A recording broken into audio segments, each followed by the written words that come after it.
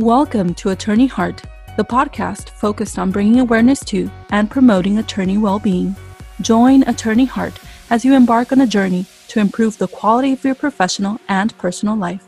And now, here's your host, Fernando Flores. Looking up, there's always sky. Rest your head, I'll take you high. We won't fade into darkness. All right, welcome everyone to another episode of Attorney Heart. This is your host, Fernando Flores. And today I am really excited to bring our next guest, Public Defender Jeff Adachi, the Public Defender of the City and County of San Francisco. Jeff, thank you so much for your time. I really appreciate you being on. Oh, thanks for having me. Yeah, I know you run a very busy schedule, so I wanna start out like I typically do. I want to learn a little bit about your background, and if you could tell our listeners, why did you decide to become an attorney, and in particular, why did you decide to become a public defender? So if you can get into a little bit about that, that'd be great. Well, I grew up in Sacramento. My dad's an auto mechanic, and my mom was a lab technician. I'm a fourth generation Japanese American, and we grew up in a lower middle class neighborhood. I wasn't even planning to go to college, to be real honest with you, until I think it was probably my senior year in high school. I remember all the other kids were going to a college day, and I wasn't invited to go because I didn't have the grades. And it wasn't automatic, for kids to go to college back then. And they used to have a vocational track. Mm-hmm. And I remember my counselor told me, you should go on a vocational track because you're not college material. And I think that sparked something in me that said, you know what, I want to go to college. But I had terrible grades. And so I ended up going to City College. And while at City College, I took an Asian American Studies class and then eventually transferred to Berkeley. It was easier to get in back then than it is now. And while I was at Berkeley, I got involved in a case of an innocent man who was on death row for a crime he didn't commit. He had actually been convicted in San Francisco back in the 1970s. And he had been in prison for some time. And I had read about his case in the newspaper with my roommate, and we went up and talked to the reporter who wrote the story. And he told us more about the case and suggested that we join the defense committee, which we did. And then we joined this committee, and for 4 years, we were involved in trying to raise money for his defense, trying to talk to people about what had happened to him. And it was a fascinating case because it was a Chinatown gangland shooting, and the police had basically railroaded this guy. His name was Cho Soo Lee, and he didn't do it. And so his conviction eventually was overturned on appeal, and the case was retried in San Francisco 9 years after he had been convicted.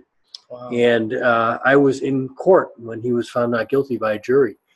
So it was quite an experience, and that really opened my eyes to the criminal injustice system and a lot of the the issues that are involved, racism in the system, and really how this man was railroaded by the police, and they had withheld evidence in his case. So I think it was that experience, plus my parents' experience of being interned during World War II. Both my grandparents and my parents were interned in concentration camps. Wow. They were Japanese Americans. In fact, they had never even been to Japan, yet they were locked up for 4 years, without even a trial. And I didn't learn about that until I was in third grade, and because it wasn't taught in the schools. Mm-hmm. And I remember this one kid and we got into a fight because he said, "Oh, your parents were in jail." And I went home and asked my mom about it afterwards, and she said, "Yeah, that did happen to us." So, that experience really made me question the American justice system.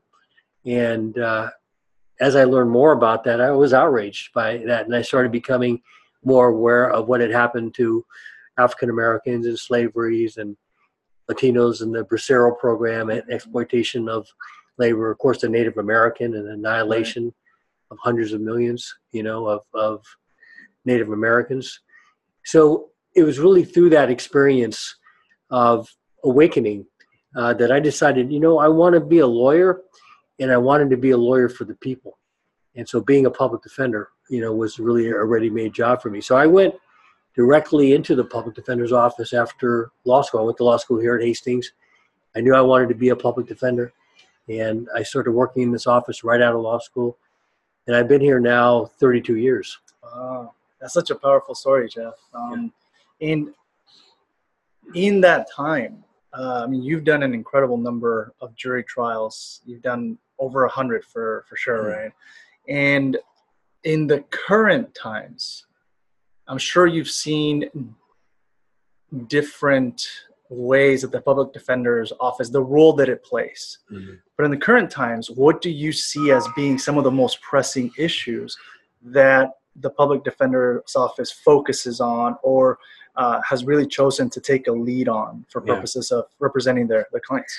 Our office is unique amongst the 58 California counties because I'm elected. Right. So I run for office every 4 years, just like the mayor of San Francisco does. And you're the only elected public defender throughout California. In California. Right? Now, there are other public defenders who are elected in Florida, in Tennessee, and some other states. But most public defenders are appointed. And I believe that having an elected public defender is better because it puts the public defender on the same political power as the district attorney. And all the district attorneys are elected. So being elected allows me a much more freedom. One of the first things that I set out to do, which is a problem in almost every public defender's office, is that they have too many cases and too little staff. When you think of public defenders, you think about this lawyer who has hundreds of cases, can't do a good job on his or her cases, and is sorely underpaid. So what can you expect for that? And that is true in a lot of places. And so when I became public defender, one of the things that I wanted to do is to make sure that all the lawyers had reasonable caseloads. So I started refusing cases, which was very controversial because when they would try to cut our budget or they would not approve hiring positions, I would simply say, okay, we're not going to take those cases. It's going to go to private lawyers. It's going to cost 2 to 3 times as much. And it did. The first time we did that, it ended up costing the city millions more, and then they funded us. The reason why public defender offices, I think, are the best way to deliver services, these type of services, is because we're built to do volume, right? We can handle higher volume of cases because we're not doing the same things that you have to do to run a business. It is a business. It's the largest criminal defense law firm, but we engage in the pure practice of law. And so our attorneys can devote all their time to the cases, and as a result, they can handle more cases. But there's a limit to that. You can't have attorneys who are handling 100 cases. I mean, think about it. You can't even keep track of that many people. You wouldn't want a doctor who's got 1,000 patients. Yeah. So in the time that I've been public defender, I've been the public defender for 16 years. I've really focused on that. So we now make sure that all the attorneys have a reasonable caseload. Just to give you an idea, we used to have one investigator for every 10 lawyers when I started. Again, which is crazy because investigators are the ones that are out on the street, pounding the pavement, talking to witnesses. Today, we have one investigator for every 3 lawyers. Okay. And that's huge to have that support. We used to have one paralegal for the whole office. Now we have about 20 paralegals. We have about 20 social workers. We have support staff, clerical staff. I mean, everything that you would expect at a modern law firm. And so that's really, I think, been the one thing that I'm most proud of. We've also won top awards from the American Bar Association, from the National Legal Aid and Defender Associations. And to me, I mean, these are awards that are only given out to one organization every year.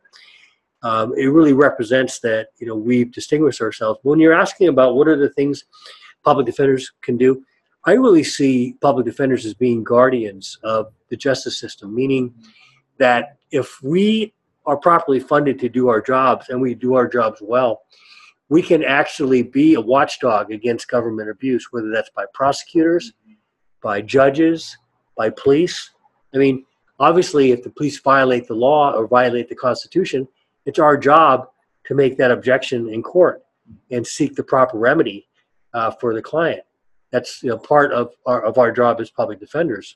We, in essence, protect the Bill of Rights, right? When this nation passed the Constitution, there was a lot of people who were worried about the amount of power that the government had, and so that's how they created the Bill of Rights. And in the Bill of Rights, you have things like the Fourth Amendment, right to be free of unreasonable search or seizure, the right to a lawyer, a right not to be subject to cruel and unusual punishment. And so the rights and the extension of these rights are really what public defenders do every day. But we've tried to go beyond that. I mean, we have exposed police misconduct. There was a crime lab scandal some years ago where a technician in the crime lab was stealing drugs from the crime lab. And again, that resulted in drugs being overreported in some cases, underreported in terms of weight. And they weren't even testing some of the drugs. And as a result, we got over 1,000 cases dismissed and closed down the crime lab because nobody else would do that.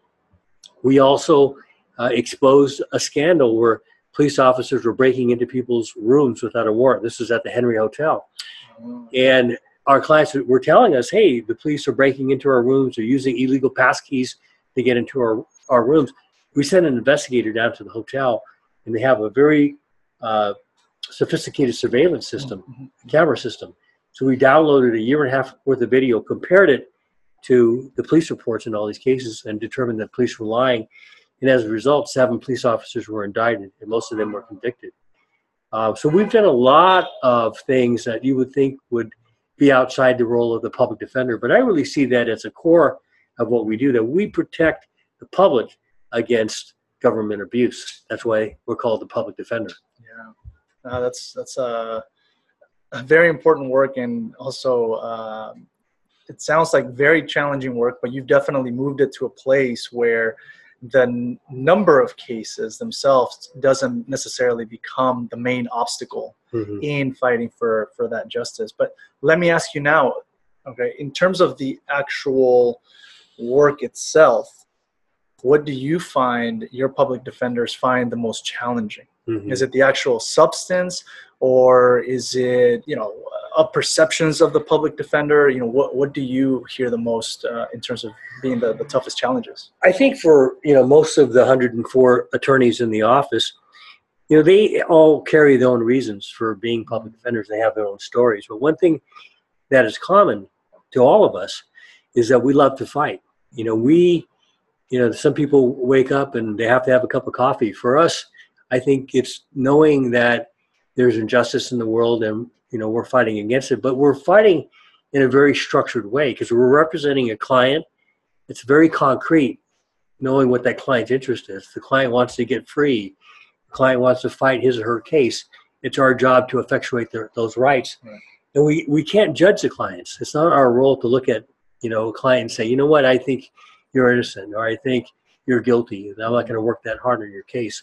We have to fight for everyone.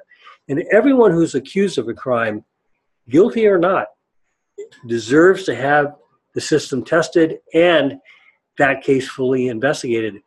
The way that our system has been set up for over 200 years is that you, as an accused, if you're accused, charged with any crime at all, you have the right to challenge that accusation. And they have to prove it beyond a reasonable doubt. It doesn't say that you have to prove your innocence beyond a reasonable doubt. It says that they have to prove guilt beyond a reasonable doubt. And if they can't, then you deserve to walk free. And we're the ones that effectuate, that right. I mean, if you think about being in a country where you can just be taken from your home or taken off the street and locked away for 3 years or 4 years until you await your trial, it's like that in some places in the world. The reason why we don't have that is because we have a system that demands that people have the right to contest whether it's a traffic ticket or what. Right. Unfortunately, the reality is in many places the public defenders are so woefully underfunded that they're not able to do a good job. And that's why the rich people can get a good lawyer and pay for it, and a poor person can't. So that's something that we need to change, in this country. And that's something that I've always been committed to. In fact, I probably traveled to about 20 states just in the last 2 to 3 years to talk with public defenders and really empower them to fight for more resources. Currently now, only about 5 cents out of every dollar that's spent on law enforcement goes to public defense. So we've got a ways to go. Oh, yeah. I didn't know that statistic. Yeah. Jeff, a little bit more about you. Considering the busy schedule that you maintain, the such large office that you oversee, over 100 attorneys, and I can't even imagine how much support staff, you've added. What do you do to try to maintain a sense of balance and wellness? Part of what I'm doing through this podcast and what I've been doing is just learning strategies from each other. I used to do trial work as well, and it's really intense. And I know the public defender's office and the district attorney's office. Your offices both do trial work at a much higher level and much higher pace. So what can you add on that? Well, yeah, I mean, you've done trial work, so you know the stakes, and that's really what gets to you. Whether you're trying a misdemeanor case where the person could go to jail for 6 months to a year, or a death penalty case. I mean, there are huge stakes in criminal cases. It's not just money. Somebody can lose their freedom. And if you make a mistake, or you're not prepared, or you don't do what you need to be done in a case, your client's going to pay. And so that's something that you carry with you. And not to say that everybody is conscientious. I mean, I remember seeing lawyers who would just plead their clients out so they can go home early. And, thankfully, that does not happen today in our office, but, it happens in a lot of places. And the quality of your defense is directly tied to the skills and ability of your lawyers. So you have to bring your A game every day. I can't come to court and say, you know what, I'm not feeling great today, so you're not going to get good representation. Right? It's kind of like being a doctor. And that's why they call it a profession. And so we expect that from our lawyers. We expect them to be at their A game.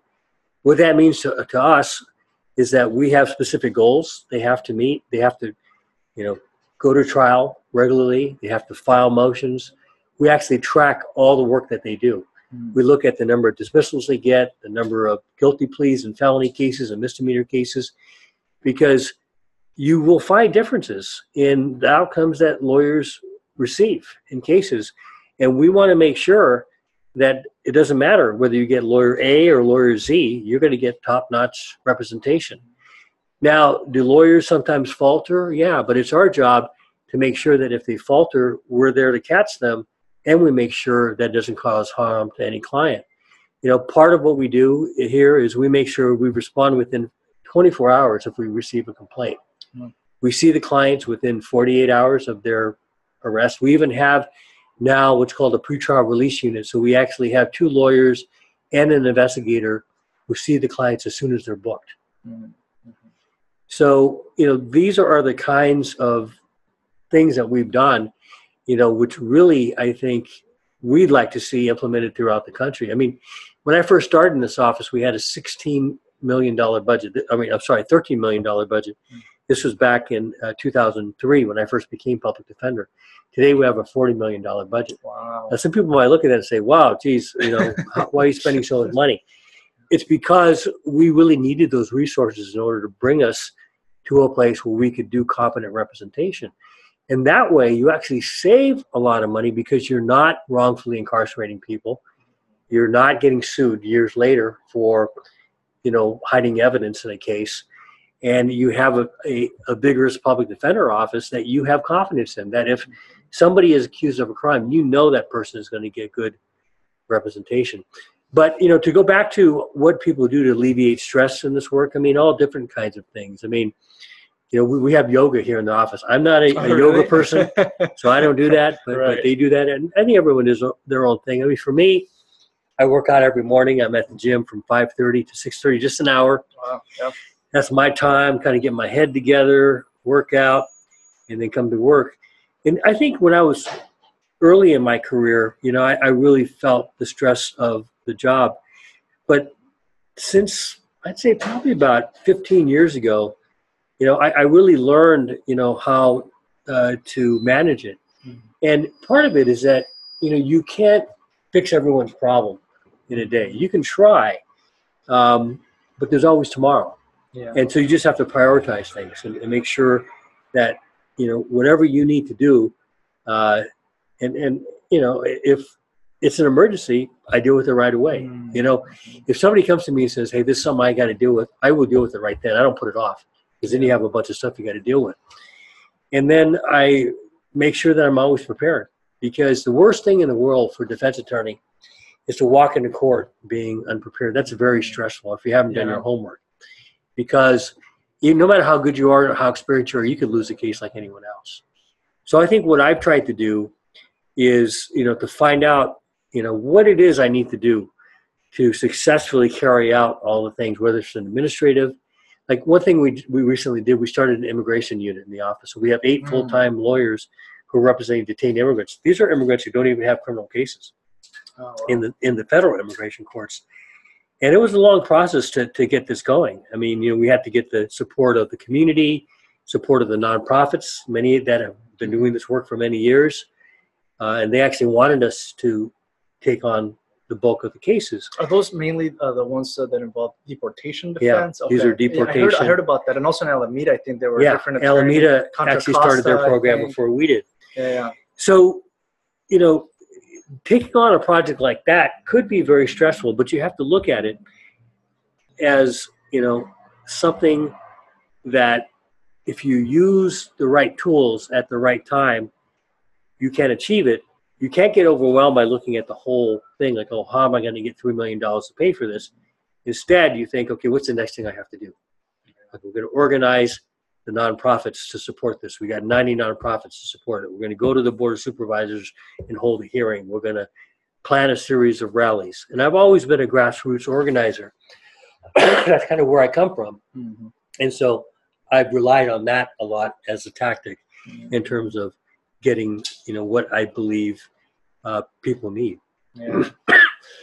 I think a lot of the strategies that you mentioned, they really resonate, because I love running, and I ran very long races in the past. Yeah, and like miles, lots of miles. Marathons. Marathons. I've done a couple of ultra runs, and how do you run those races? It's really one step at a time. Mm-hmm. So that really seems to be the strategy that you're mentioning. You can't look behind you, can't look up. You just got to run. Just one step at a time. Mm-hmm. Yeah, and also I think what really resonates, the power of being prepared is I feel something that can reduce a lot of stress and reduce feelings of being overwhelmed, because like you mentioned, not only do you have cases that are very high stakes, if you go into that very high stakes case unprepared, you're going to feel stressed, you're going to feel overwhelmed, you're going to feel anxious, and it's kind of like a coin toss in a case that shouldn't necessarily involve a coin toss. So I think that's definitely very, very powerful. This job can be tough, and you have to celebrate the victories. Just this afternoon, I took out the legal team that worked on an appeal. I had a trial a couple of years ago that I lost, and I thought I should have won it. And my client ended up getting 83 years to life. And it took me probably 5 or 6 months just to feel okay again, because it was just such a devastating loss.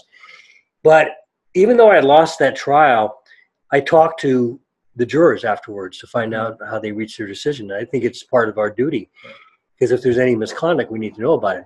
But just so happened, when I was talking to the foreperson, one of my attorneys walked by and saw him and said, "Hey, I saw you talking to my client." I said, "Your client?" He said, Yeah, I represented him on a case. I said, "Really?" So I looked back at his juror questionnaire, and then he said in there, under penalty of perjury, he'd never been in trouble before. Well, it turned out he lied. And so we were able to use that, and because it's jury misconduct, to get the case overturned. Now, we lost in all the California courts, the Court of Appeal and the California Supreme Court. And then I went to this firm, Kecker and Van Ness, and their lawyers, asked them to help pro bono, which they did. And we ended up getting the case reversed in federal district court. Wow. And so, so again, what was probably a huge loss, and my client is still in prison. But now we have a chance. So you can't give up. Yeah. And you can't, become defeatist. You can't look at it. It's easy to say, you know what, I lost that case, so what? I'll have to go on to the next one. Yeah. That's a human being there. And so you have to make sure that you do everything possible. And unless you do that, yeah, you're going to have a hard time with this job unless you don't care or you're going to lose your heart. Yeah, no, that's very true. And Jeff, I wanted to ask you, because you seem to have a particular interest in filmmaking. And I wanted to ask you a little bit about that. Where does that stem from? And, what have you worked on, and what do you try to do through that particular work? I know that's, outside of your work, but to some extent it's, some of the works that you've done, they're kind of related. They're kind of based on your actual work. So can you tell us a little bit about that? Well, I've always been fascinated by film, and I've always, loved movies and TV since I was a kid. And so about 10 years ago, I decided to make a film about the way that Asian Americans are presented in the media. So I made a film called Slanted Screen. And actually it's very similar to trial work, because you're starting with a theme or a thesis, and you test it against your subjects who are like witnesses who you interview. And then you figure out the story that you want to tell, and then you string the interviews together. And of course, there's a visual element to making the film, which is very important because you have to keep your audience entertained and interested. But it's a fascinating process, and I love when you finish a film. Now, my first film, The Slanted Screen, made it on national PBS, ended up being shown in about a dozen different countries. And we even premiered it at the Motion Picture Academy, which is the home of the Oscars. And that was my goal, is to try and get people to think differently about Asian Americans. And it's great. Now we're finally seeing, films like Crazy Rich Asians, and, hopefully we'll see more. And then I made a second film about a Japanese American actor named Jack Soo. It was a more small personal film, and I got that on national PBS. And then I made a film about racism. It's called The History of Racism in the United States in 8 Minutes, called Racial Facial. And I made it as a film that could be used as an educational tool to help young people understand what racism is. Because a lot of times you'd hear about these, conflicts that would occur on campus, and, a student would get kicked out for offending another student, and then you don't hear anything of it. So I wanted to make a film where it would be a spark for discussion. And so we made that film. And then the last few films I made have been about public defense. I made a film called Defender, and I just finished a film called Ricochet, about the immigrant who was charged with shooting Kate Steinle back in 2015. And then his trial was just last year in 2017. And Matt Gonzalez, who's our chief attorney, and his team tried the case. So it's a film about that trial. And this is the one that President Trump, was used to further his agenda, to build a wall. And it was just, I think, a fascinating story. So hopefully we entered it in the Sundance Festival. So we're hopefully that we'll watch it and like it. Yeah, and that movie is done. The film is completed. And we finished what's called a rough cut, which is really your first draft, and then we're working on refining it. Got it. Yeah. All right. Well, that's a lot of filmmaking work. Actually. But I actually enjoy that a lot, and for me, a lot of people say that seems so stressful, but actually it's a stress reliever because I really enjoy doing it. Yeah, I was going to ask you because you seem to have been doing it for some time, and it seems like an outlet for you more than anything. Yeah. If there is someone who is potentially interested in, working at the public defender's office and or doing their first trial, getting into some of that work, what advice, looking back, do you have for them? What advice would you give yourself before you started it all? Especially, I don't know if you've seen any changes in terms of how trials work. Are they more contentious now, or are they just as contentious as they've always been? But if you can give a little bit of that advice to the incoming attorneys. I think it's great to get experience. As a lawyer, there's so many different things that you can do. You can choose international law. You can choose environmental law. So finding that right niche, I think, is important. And the way you get there is to get experience in that area. But if you do decide you want to become a public defender or criminal defense attorney, it's just getting experience, learning how to write the motions, and we have a great internship program here.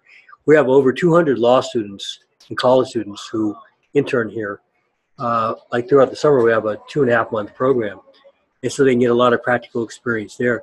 We also have a program called the Volunteer Attorney Program, where attorneys can come and work here for 3 or 4 months and try misdemeanor cases. And even the law firms will send their lawyers here and actually pay to be part of this program. Wow. Because it's such a benefit to get in court and try cases. I mean, many lawyers in the private sector will go to trial maybe, once every 5 years. We go to trial every month. Yeah. So it's getting that experience and then finding a good mentor. I had so many mentors over the year. One of the mentors who was with me from the very beginning, Garrick Liu, he just passed away a couple of years ago. He was somebody who really took me by the hand and gave me opportunities to do everything from investigating cases to writing motions, and it really taught me through his example. I actually got to sit next to him in court. So, those kinds of experiences are really priceless, and they don't cost anything. You can almost always find someone in the law who's willing to support you. Yeah, I agree with that. I had a lot of mentors who I was able to sit next to in trial and learn from and see how they presented their case, and what was the particular persona that they took on when they were in there, and how do you really advocate even with that, right? Right. And, I think it's a really good point in terms of find mentorship, and the right mentorship, that somebody that really cares about you, they're going to show it, and they care about your personal and professional growth, and they'll teach you what you need to learn. So I think that's on point. Yeah.